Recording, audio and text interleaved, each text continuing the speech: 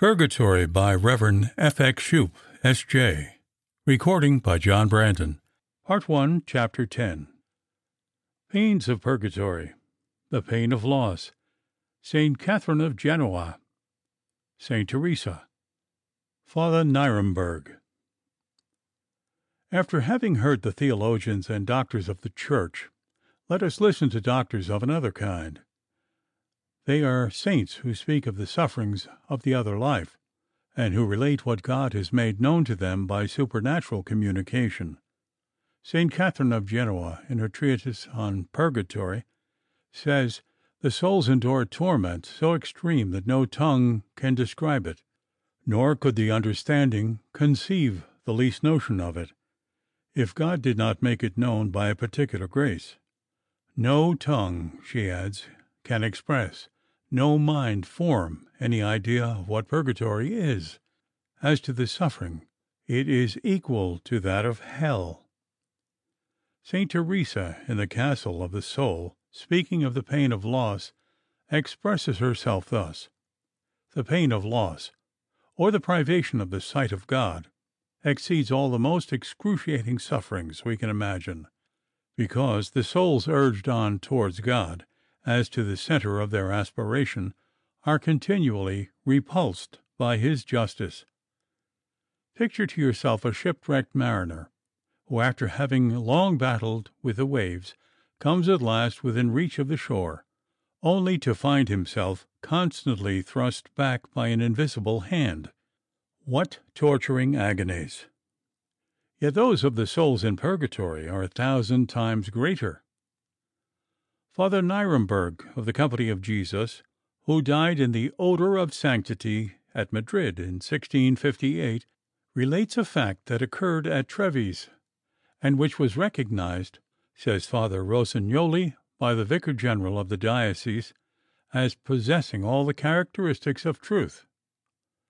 On the Feast of All Saints, a young girl of rare piety saw appear before her a lady of her acquaintance who had died some time previous. The apparition was clad in white, with a veil of the same color on her head, and holding in her hand a long rosary, a token of the tender devotion she had always professed towards the Queen of Heaven.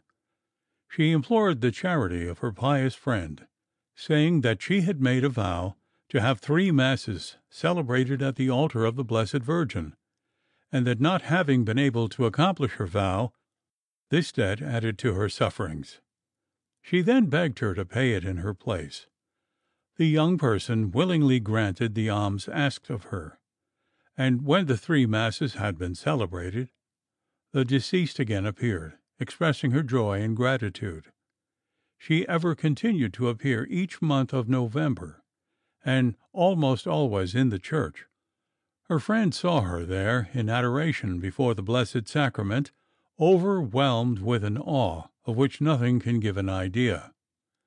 Not yet being able to see God face to face, she seemed to wish to indemnify herself by contemplating Him at least under the Eucharistic species.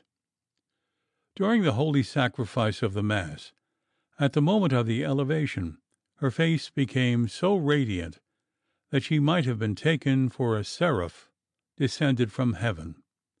The young girl, filled with admiration, declared that she had never seen anything so beautiful.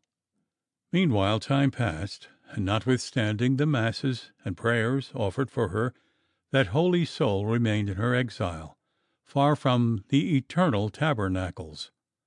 On December 3rd, feast of St. Francis Xavier, her protectress, going to receive communion at the Church of the Jesuits, the apparition accompanied her to the holy table, and then remained at her side during the whole time of thanksgiving, as though to participate in the happiness of Holy Communion, and enjoy the presence of Jesus Christ. On December 8th, feast of the Immaculate Conception, she again returned, but so brilliant that her friend could not look at her.